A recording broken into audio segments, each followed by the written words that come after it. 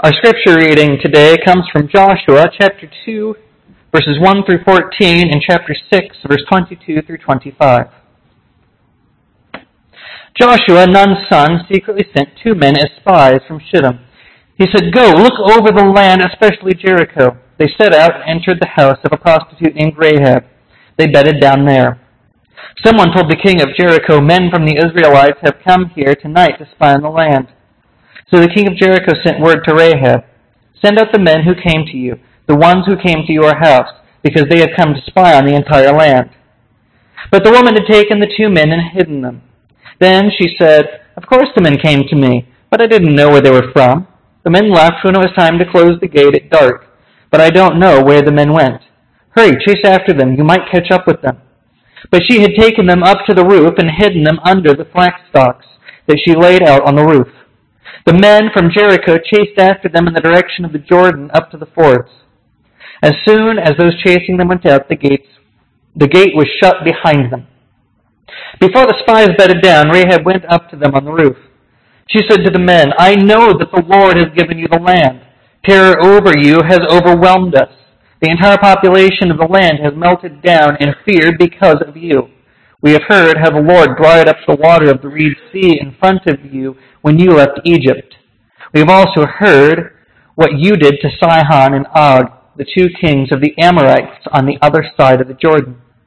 You utterly wiped them out. We heard this and our hearts turned to water. Because of you, people can no longer work up their courage. This is because the Lord your God is God in heaven above and on earth below. Now I have been loyal to you, so pledge to me by the Lord that you in turn will deal loyally with my family.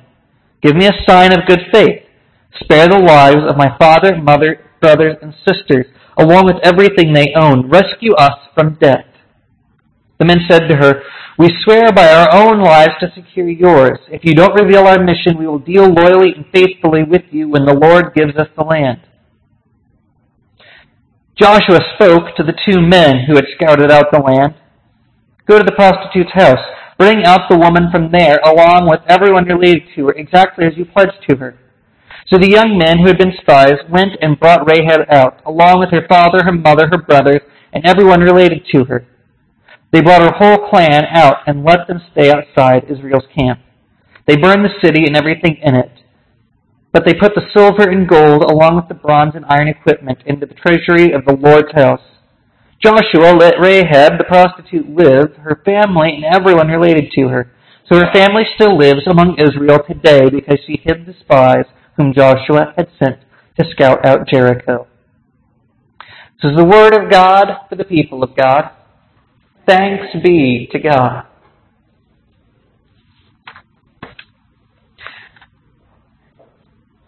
As we get started, I wanted to jump back to Matthew, a record of the ancestors of Jesus Christ, son of David, son of Abraham. Abraham was the father of Isaac. Isaac was the father of Jacob. Jacob was the father of Judah and his brothers. Judah was the father of Perez and Zerah, whose mother was Tamar. Perez was the father of Hezron. Hezron was the father of Aram. Aram was the father of Amminadab. Amminadab was the father of Nahshon. Nahshon was the father of Salmon. Salmon was the father of Boaz, whose mother was Rahab.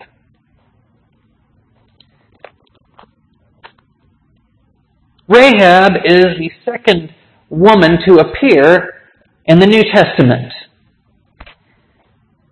And she is probably about as unlikely a choice for a genealogy as you can expect someone to want to point out specifically and highlight.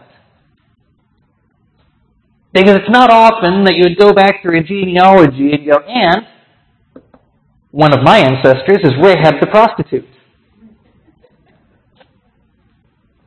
And so the question arises, why is Rahab there? That last week we went into Tamar and figuring out why Tamar was listed, and Rahab gives us a very interesting story because she's part of a much bigger narrative, and she often gets glossed over with how important she is and just how strong she is. Because it gets wrapped up in this entire story of the Israelites coming into the land and conquering Jericho. And we remember all of the conquest and all the wonderful things that happen around it, but we often forget this one act that actually allows the Israelites to know what they're coming up against. And it's all due to Rahab and her faith and her strength. Rahab's an outsider. She's an outsider to the Israelites because she's not one of them. She was not born among them. She was not part of one of the tribes of Israel. And yet, Rahab's an outsider to the community she lives in. Because she's a prostitute, she's ostracized and pushed to the outer edges of the city. If she were any further, she would be outside the walls. Instead, she's right up against them. I can only imagine that, really, she didn't have a place that she could actually call home. She had a place where she lived with her family, but not a place where she belonged. And yet here is a woman who was willing to do whatever it took to save her family, willing to acknowledge God in a way that no one else in the narrative does. And she's one of the only defiant people that we see in this story. Because a lot of these other main characters we get are all following orders. Joshua is told, take the land, it's yours. So Joshua does it. The spies are told, go scout out the land so that we can take it. So they do. Rahab is told, turn the men out so that we can find them and that we can take care of them. And Rahab says no. She says no because she understands what's going on. And Rahab does something that no one else does in this story, and she recounts the mighty acts of the Lord. That God delivered the Israelites out of Egypt and swept away Pharaoh's armies, that God handed over the Amorites into the Israelites' hands because God is mighty and God is conquering and God is on the move. And that God is the God of the heavens above and the earth below, and He is the Lord of all.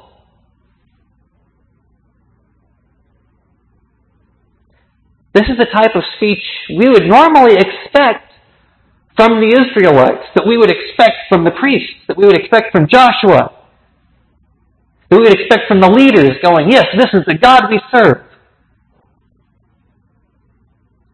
Not from an outsider, a foreigner, living in a foreign land, who would have other gods, who would be surrounded by other faiths. And yet here she is. Here she is defying her king and saying, no, I've seen what God's up to. I have seen the fear that He has put in the people, that the people melt before Him because they know that the end is near. Things are about to get bad. But I also know God saved all of you. And if God could save all of you from Egypt, then God can save me.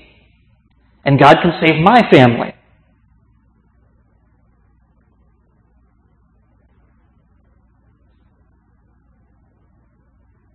And so there's Rahab the prostitute hiding these men at her house, about to make a deal with them, based on faith alone. Because the only thing that she can go on is that if these are men who serve the Lord, that they must be honest and they must be trustworthy, and if she has delivered their lives, that they will deliver hers.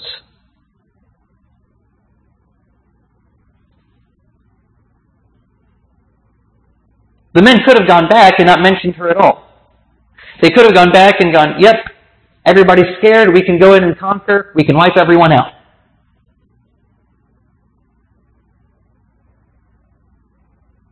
But they know they can't. They can't because she's the one that gets them back on their way safely. She's the one that saved their lives.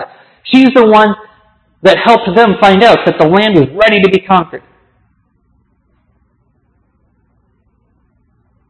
She's the one who understood better than anybody that God could deliver her.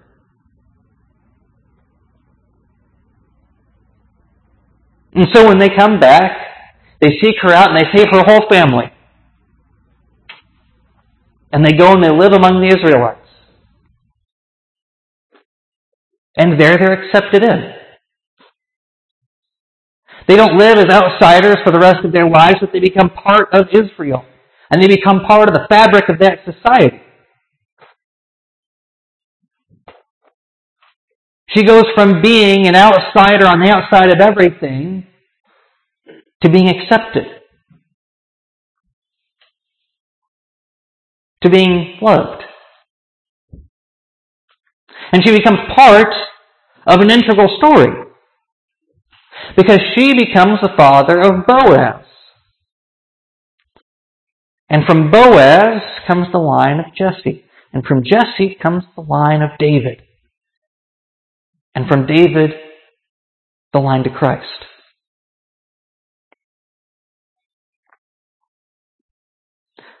So this prostitute, looked down on by everyone. Everyone except God. God doesn't look down on her with scorn. God doesn't shun her. Instead, God gives her the strength to save a nation. God gives her the strength to stand up for what is right and what she needs to do and not just follow orders.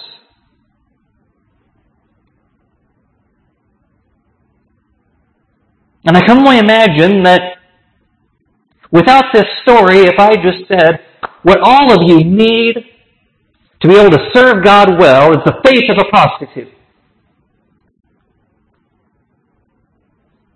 there would probably be a lot of worry and a lot of second guessing about what it was I wanted from you. But it's interesting because how often do we discount people because of our human perception? How often do we discount the contributions others can make because of where we see them in society? How often do we ignore people because we think that the choices they have made them less holy? Have made them somebody that we shouldn't even approach?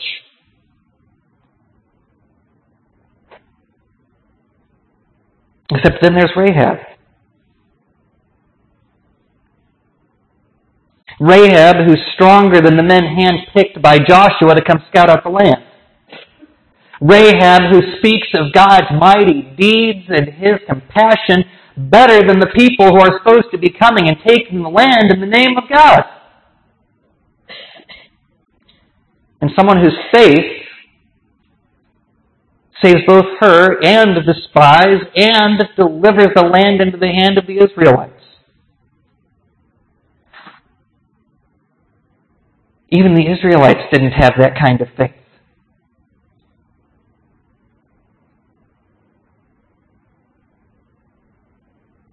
Too often we let outsiders remain outsiders because we don't see them the way God does.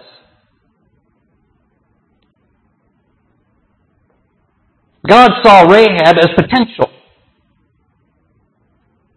That all she needed was the opportunity to be able to do everything that she possibly could for God.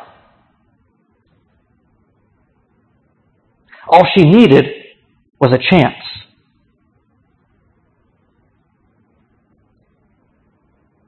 Too often we're too scared to give that chance. Too often we're moved by our own human thoughts and actions to be able to see the people that God sees. People who are worthy. People that may be on the outside of our society but are on the inside with God.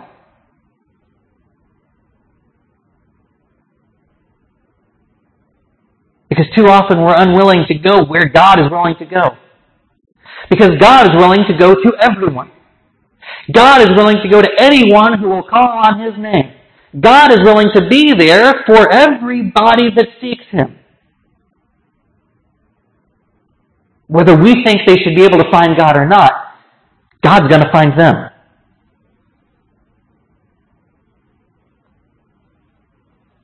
Because God shows up in the most unexpected of places.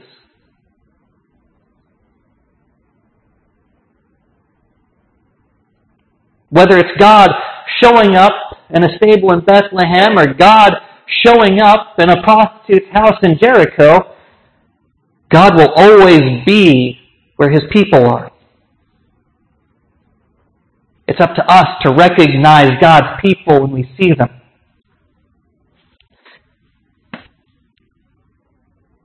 So my prayer today is that we see each other the way God sees us. Not as people with pasts that keep us from being the best we can, but as people full of potential, always able to be what God needs us to be, always able to be what it is we need in each other. No matter who we think we are, no matter who we think we may have been, no matter who we think others are, that God sees us as people of potential and sees us as people of value and sees us as people as holy and worthy. Even if we can't see it in ourselves, and even if we can't see it in others, we have to remember that God can. And if God can see it, God can make it happen. And the question is, do we welcome God wherever He can be found, or do we stand in the way thinking that we know better? I pray that each and every one of us can seek the Lord where He may be found and rejoice wherever it is God's love and God's mercy abounds. Amen.